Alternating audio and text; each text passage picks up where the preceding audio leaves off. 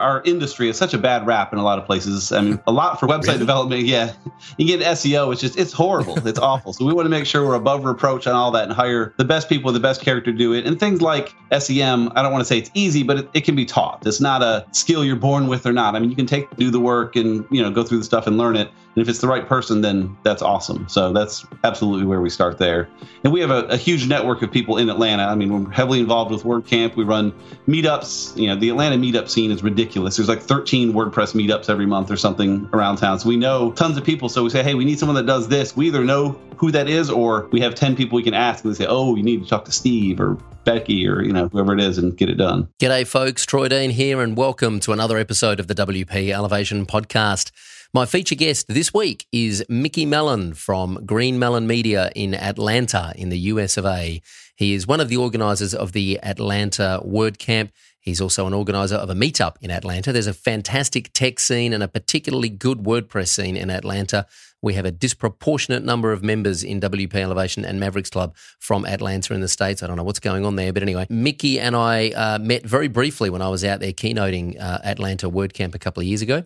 So it was a pleasure to have him on the show. We talk about growing a business. He's been doing this for 14 years, building websites for clients. So he's a veteran in this industry. We talk about growing a business, why he made the move to go all in on WordPress.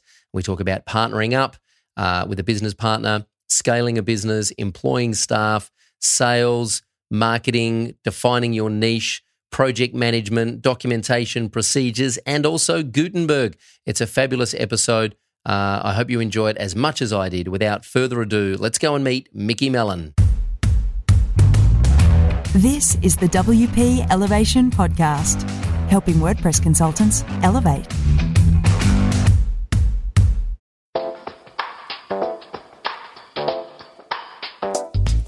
Just before we get into this episode of the podcast, I have a quick favour to ask. If you're enjoying the show, please subscribe on iTunes at wplevation.com/iTunes. Or if you're not an Apple user, you can get us on Stitcher Radio at wplevation.com/Stitcher. And please, if you are on iTunes, leave us a rating and a review. It really does help us come up in the search results and get the show in front of a wider audience. And we love your feedback and we read all of the reviews. Thanks in advance. Now let's get back to the show. G'day folks, Troy Dean here, and welcome to another live streaming episode of the WP Elevation Podcast. I'm super excited that we have the technology and we've almost figured out how it works. So here we are, live streaming another recording of the WP Elevation Podcast. And I'm very excited and very thrilled to have with me all the way from the East Coast of the United States, Mickey Mellon from Green Mellon Media. Hey, Mickey, how are you? Hey, I'm good. Thank you. Thanks for having me on. Awesome. Thanks for joining us, and thanks for staying up so late on a Sunday evening to be a part of the show. It was a good time. The kids just went to bed. The house should be quiet. It works out pretty well. Perfect. Perfect. Now, for those that don't know, just give us a little bit of background. Who is Mickey Mellon and what are you doing here, my friend? So I've been doing WordPress stuff pretty much since the beginning, about 14 years or so. I have a small agency here in Atlanta. There's 6 of us.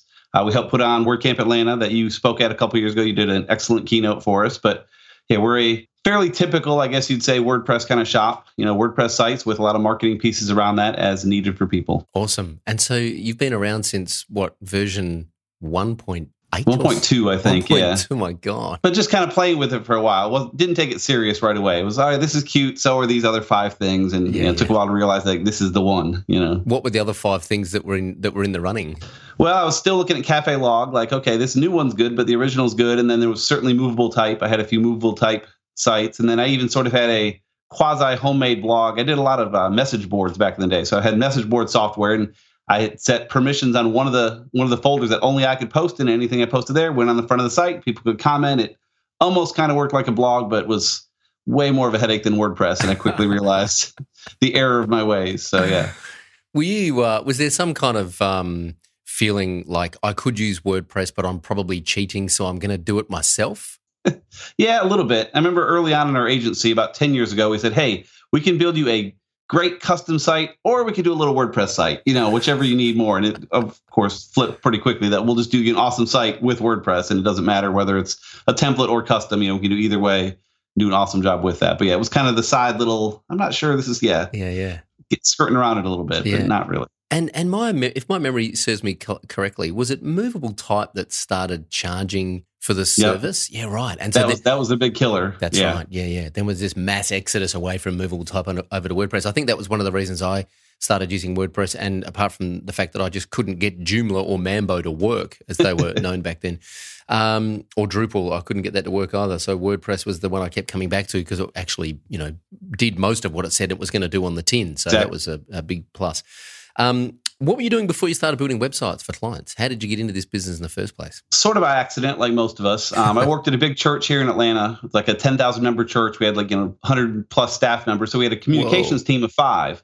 And one of the girls on our communications team was Allie, who was at the time, an intern from college helping out with the graphic design stuff. And so we worked together there a little bit.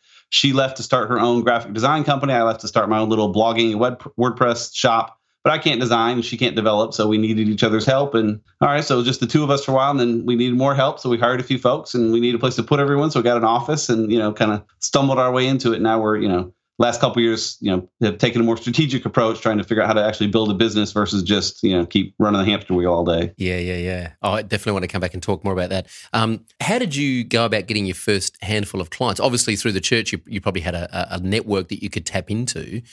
How did you go about sort of putting yourself in front of people and saying, hey, we can do this, we can solve this problem, pay us some money and we'll show you what we're made of? Yeah, it kind of came too easily, I guess, at the beginning. It just sort of fell into it. We'd work for a few folks and they'd refer us to others. And, that's where Allie and I got together. She was doing some design work for people. I was doing some web stuff and blogging, and, it just kind of led to more work. I sort of had a lucky break to leave the church. Didn't leave the church, but, left the job there. Where a lot of people say, when do you work in the evenings with your day job trying to build your business? How do you know when to make that jump?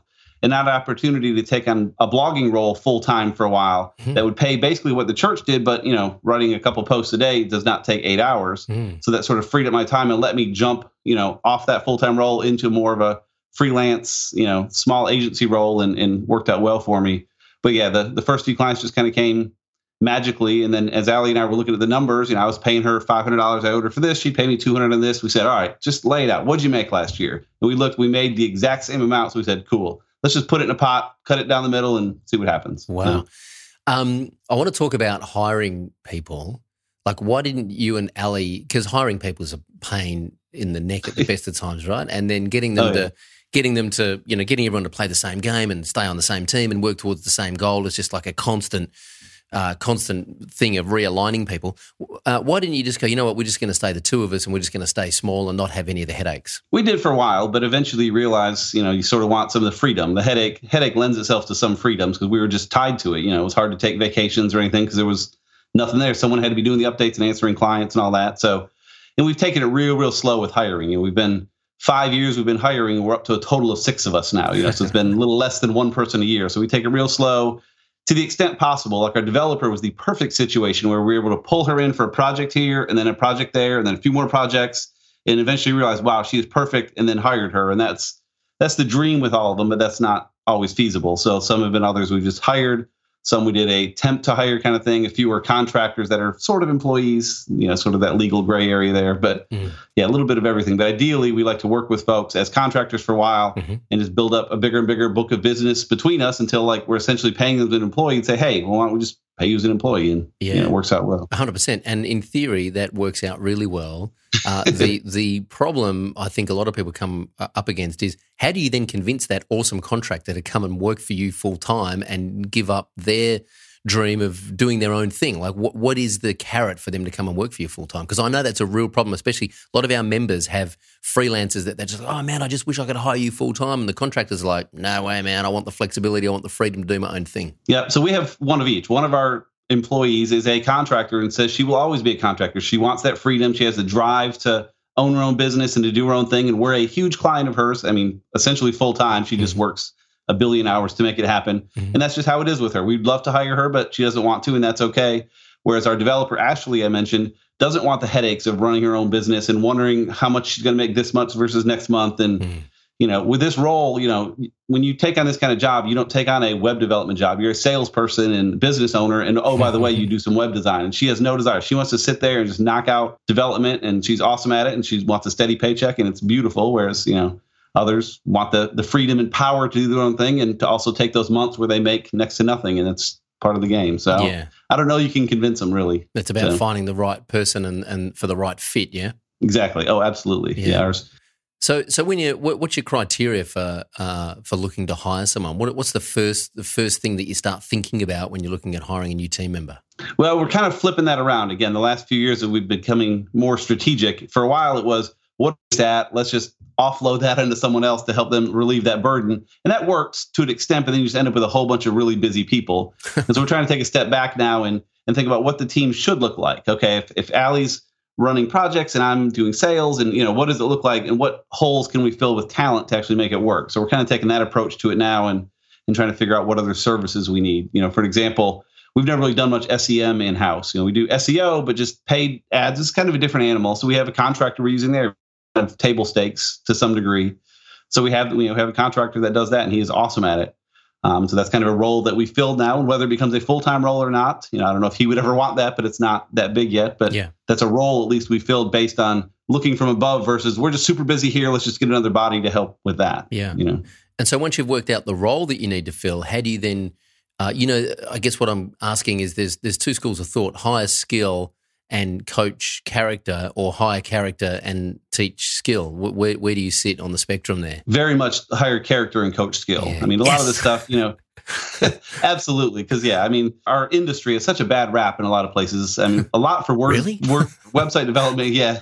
You get SEO, it's horrible. It's awful. So we want to make sure we're above reproach on all that and hire the best people, the best character to do it. And things like SEM, I don't want to say it's easy, but it can be taught. It's not a skill you're born with or not. I mean, you can do the work and, go through the stuff and learn it. And if it's the right person, then that's awesome. So that's absolutely where we start there. And we have a huge network of people in Atlanta. I mean, we're heavily involved with WordCamp. We run meetups. The Atlanta meetup scene is ridiculous. There's like 13 WordPress meetups every month or something around town. So we know tons of people. So we say, hey, we need someone that does this. We either know who that is, or we have 10 people we can ask, and they say, oh, you need to talk to Steve or Becky or, whoever it is, and get it done. Yeah. So. What is the deal with Atlanta, by the way? Because there is a huge WordPress scene. We have a disproportionate number of members in WP Elevation from Atlanta and from Pennsylvania for some reason.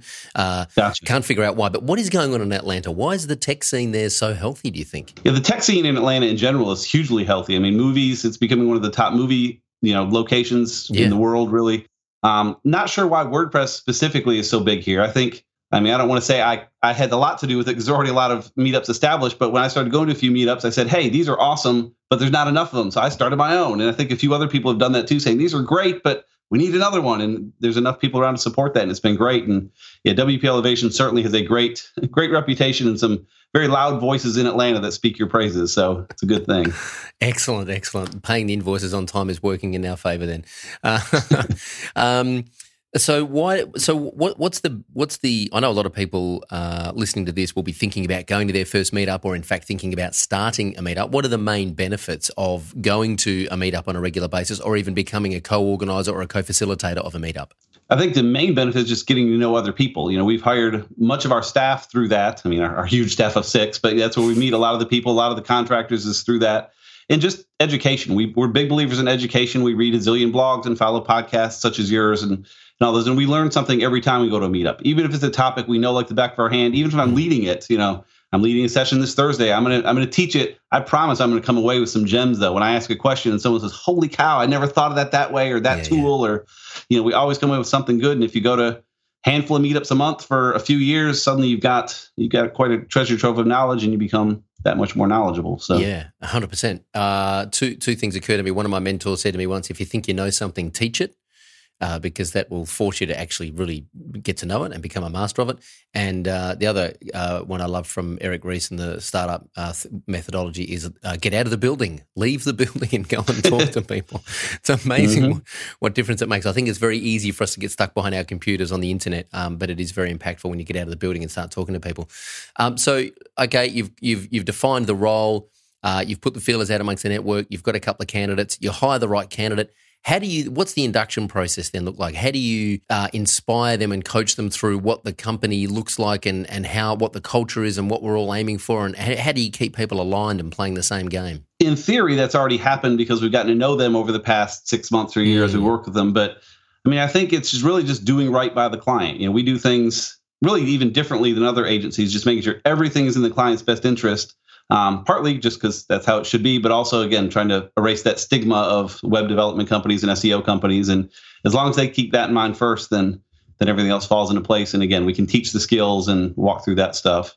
Some of the stuff we're doing, building our business, we need to have a proper hiring process, which we don't technically have. But the reason we don't is because we hire like a person a year. We don't need a rigid process to work through every time, but we still are working to get that together. Like, okay, next time we hire someone, let's make sure we hit these 6 things to get them started. But again, it's worked out. We're a small enough team and hire infrequently enough. It's not been a big deal. Yeah. And all your team work out of the same office space, or are they all remote? No, we're all in the same office space. We're not in the office every day, though. I tend to be in the office more than others. I have a family at home, and so getting to the office makes life better. Others don't, and so if they can get away from the rest of us, they can put their head down and work more at home. So we're in 3 or 4 days a week usually. Depends when clients come in and if we're going out to meetups and what's going on. But yeah, all in one office space. We're all about 15 minutes away from it. We're north of Atlanta, so avoiding most of the traffic and stuff, and it works well. So awesome.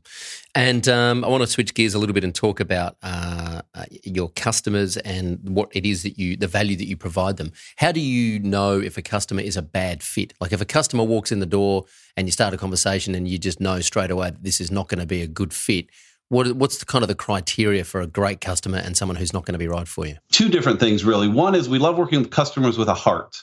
That can be nonprofits. We certainly work with our share of nonprofits if they have budgets to fit or whatever. But a lot of other companies that are just in the community, you can tell they're doing good, they do the right thing, versus just kind of sitting back and trying to sell as many of X that they can. Do some of that if it works, but really it's finding the company with a heart. But it's also finding a company that has that person on the team that we can work with. When we work with small companies that have 2 owners, even if they have boatloads of cash, it's going to be impossible to track those 2 guys down just to get answers on things. Whereas if they have 10 staff and they have April, that's, their marketing person. April's being tasked with building the site. We can work with her. She's going to worry about tracking down the owners and getting the answers. It just works so much better. So we look for companies that are, 10 to 50 employees, perhaps, that have 1 people on staff that are just buried, and we can help make those marketing people shine, and we all look good for it. Awesome. And so you don't have a particular industry or niche that you target? Not directly, no. It's more that type of company, that build of company. I like this. For me, it's, there are niches or niches, as you guys say. There are kind of verticals. So there are like demographic verticals, which would be, a particular industry, for example. And then there are what I call psychographic niches, which is what you're talking about. It's a particular type of customer that has a particular type of problem that they need solving, and they're a good fit for the type of value that you guys provide. Exactly. We do find ourselves in some of the same verticals over time, just because if we work with one lawyer and we do a great job, he tells his buddies and stuff. But to be honest, it gets a little boring at times, we can do awesome in one vertical. So like, again, finding that right kind of company, that right fit, something that just works well together, we really thrive on that. Here's a curveball, and I got to say, everyone watching this on Facebook, Mickey, there's no script in advance here. Mickey doesn't know what I'm about to ask, but here's a curveball. What's your feeling on Gutenberg? I'm in favor of it. I like it. I mean, it's got some issues. I think the accessibility concerns are valid. Something I've been wanting to do for a while. We actually had a speaker come in and give an accessibility talk at our meetup last month. And so I certainly appreciate that stuff. And I read a blog post about a person that said, I only use their keyboard for a day with no mouse. And I'd like to do that at some point, partly just to get better at keyboard shortcuts, but also understand accessibility issues. So Gutenberg has that issue. But aside from that, I think a lot of it's being overblown. I don't see people are worried about websites blowing up and crashing. I'm like, it's not going to be that big a deal, I don't think. It's more users are going to blow up and crash because they're not sure how to write posts anymore. But 5.0 on most hosts isn't going to automatically go out. So our plan, we have 150 clients or so that we manage. We're just going to take our time and invest, we're going to say, okay, this client, what's going on? All right, let's put the classic editor on there, update it. They don't need to worry about Gutenberg for now. But for most of them, we'll teach them what's going on, roll it out. And I'm excited about where it could lead us in the future. So been using it for a while on a few of our sites already, and I'm happy with it for the most part. So I was reading yesterday or the day before, it's just been delayed. The release has now been delayed because there's a few bugs they're still trying to iron out. Yeah, so they pushed it back another week. So November 26th, maybe something like that. So confident to see if it hits that or not. Yeah, I was going to say, confident we're going to see it before Christmas. My business partner this morning said he doesn't reckon it's going to happen until the new year. So we'll have to wait and see. You talked about, which was one of the questions I wanted to ask. You talk about you've got 150 clients that you manage. 2 questions. I'm going to make an assumption that they're all like, how do you manage the deliverables and the expectations around that? And the second part of the question is, how do you physically manage maintaining 150 clients? Gotcha. So the maintaining, that was one of our first hires because that was me maintaining all those. And so we hired someone that does that. So she works 30 hours a week and just kind of lives in Managed WP and Blog Vault, just kind of handling that. And then in Help Scout, we say, hey, clients, if you need any help with your site, send it to support. And she gets it. And it's cool in Help Scout with the metrics and stuff. We can look and say, hey, we respond in 46 minutes when people have a question, get back quick. Again, trying to help. When we're pitching to a new client, we can show that number because they know their last web team was a month between responses. Yeah. So she does that, and it works pretty well. And then, of course, bigger issues come in, and we deal with that as it goes. What was the other part of the question? How do you manage the client's expectations when you? I'm making an assumption that you have care plans in place so that those clients are on some kind of financial commitment to make sure their websites are up to date. How do you manage that expectation at the start of a project? Well, hey, yeah, we can build a web project for you, but there's also going to be some kind of monthly retainer or some kind of commitment for us to keep the thing maintained. Yeah, and we usually talk about that right up front in some of our early discovery meetings or when we're presenting the options or whatever the case may be, saying, hey, when it gets down to the end, and a lot of them even prompt us for that. They say, okay, this is great. I see how much it's going to cost to build. What happens afterward? And we'll say, hey, you've got A, B, or C, or we do a lot of custom kind of plans beyond that where they say, I want the updates and the reports and all that sort of stuff, but I also want help ongoing with my email templates and those sorts of things. So we'll say, all right, here's the base stuff. We'll talk about the details later. And really of the 150, I'd say 125 are just keep things running for me.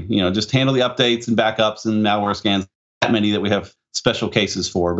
And that gets a little tricky. We're figuring out how best to handle that to scale. But, don't have a great answer for how we're going to scale the bigger ones, but it works pretty well with our system, Help Scout, and some of the other tools we have together. It does well because Help Scout, again, has good tools for tracking how long we spend, but also how many tickets someone submits. So we can say, hey, client, your plan allows for you to bug us 8 times this month. You bugged us 10. Yeah. We're going to let it go this time, but just, you went a little over, or it allows for 8. You bugged us 32. So here's your extra bill based on, what you signed early on. Yeah. So.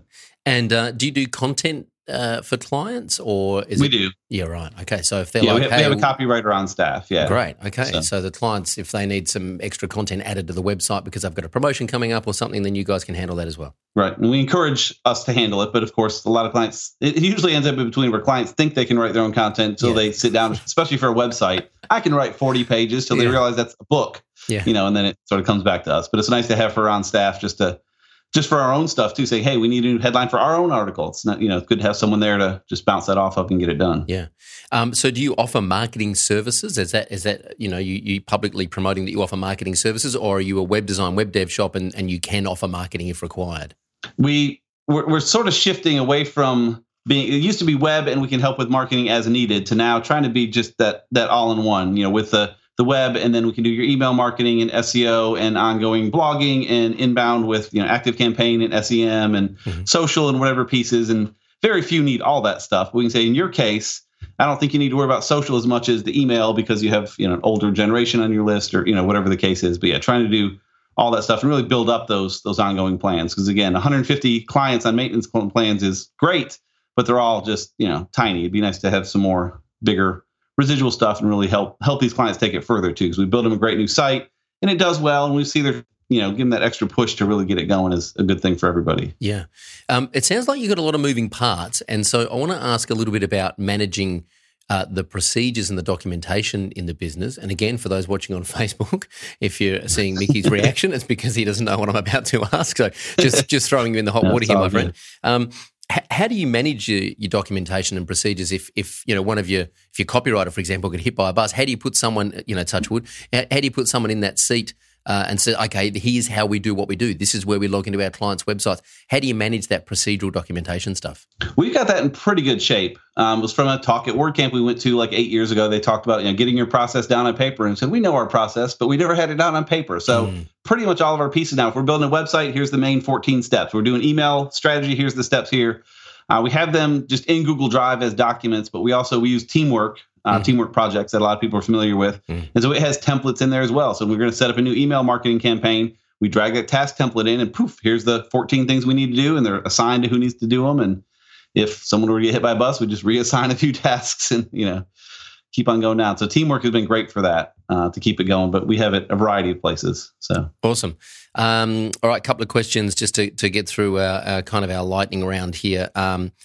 If you could go back and have a conversation with Mickey Mellon 8 years ago, what would you tell him? Start studying business more. I went to college for computer science and sort of fell into web design and just started doing it, not knowing what I was doing. And so now I'm sort of backpedaling, reading more business books and taking some classes and doing that sort of stuff. And it helps that my business partner, Allie, her husband has an MBA and, is in the corporate world, so we can bounce ideas off him. We've used some coaching and done some stuff. But if I could go back 20 years and go to college and throw in some more business classes, that would be good too. Because again, I didn't realize it at the time, but yeah, you own a company, you're a business person. Yeah. Person first, and the other work is secondary. So yeah, that's right. And being a business owner is very different to being a technician, isn't it? Oh yes, very much so. I enjoy it, but I just it's a lot of stress. I want to be the best business owner I can because I have other people's lives on the line here that when you get employees and stuff. So it's a lot more stress. Totally.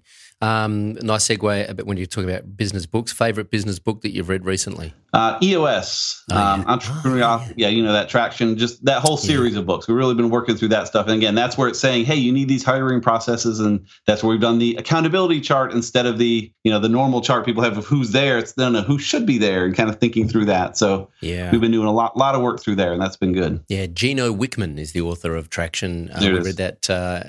I'll put a link to that book in the show notes. One thing that keeps you awake at night right now about the business, if you had a magic wand and you could fix one thing in the business right now, what would it be? I'm not sure it's fixable, but it's just where's the next client coming from? I'm always jealous of companies like Chick-fil-A that, traffic's a little slow, just crank up the marketing budget and here comes more business. We don't have that wand to turn up. I got to go hit the streets more. And again, things are going well. We're getting more recurring revenue, which I think that may be the answer, is to get more solid recurring revenue. But for years, we were living one website to the next, as it were, as a lot of people do. And we're starting to get our way out of that, but it's still there to some degree. And so that's always my concern is, okay, we've got these 3 great leads. Come on, let's land at least 2 of them. And, that's the constant struggle. Do you have much? This is a topic very close to my heart because I know because people have told me privately in the green room at WordCamps, for example, a lot of people think I'm just a slick salesperson. I'm actually not. I don't enjoy sales at all. I find sales a bit icky and kind of like,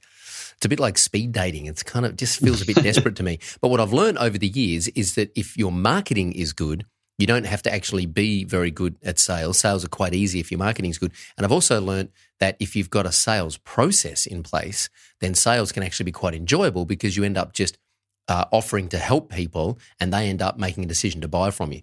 So this is the long way around of asking a question. Do you have like a sales process in place, or is it just kind of organic, meet with the client, work out their needs and see if they're a good fit? No, we have a pretty good process in place that we've put together, again, from going to WordCamps and stuff over the years.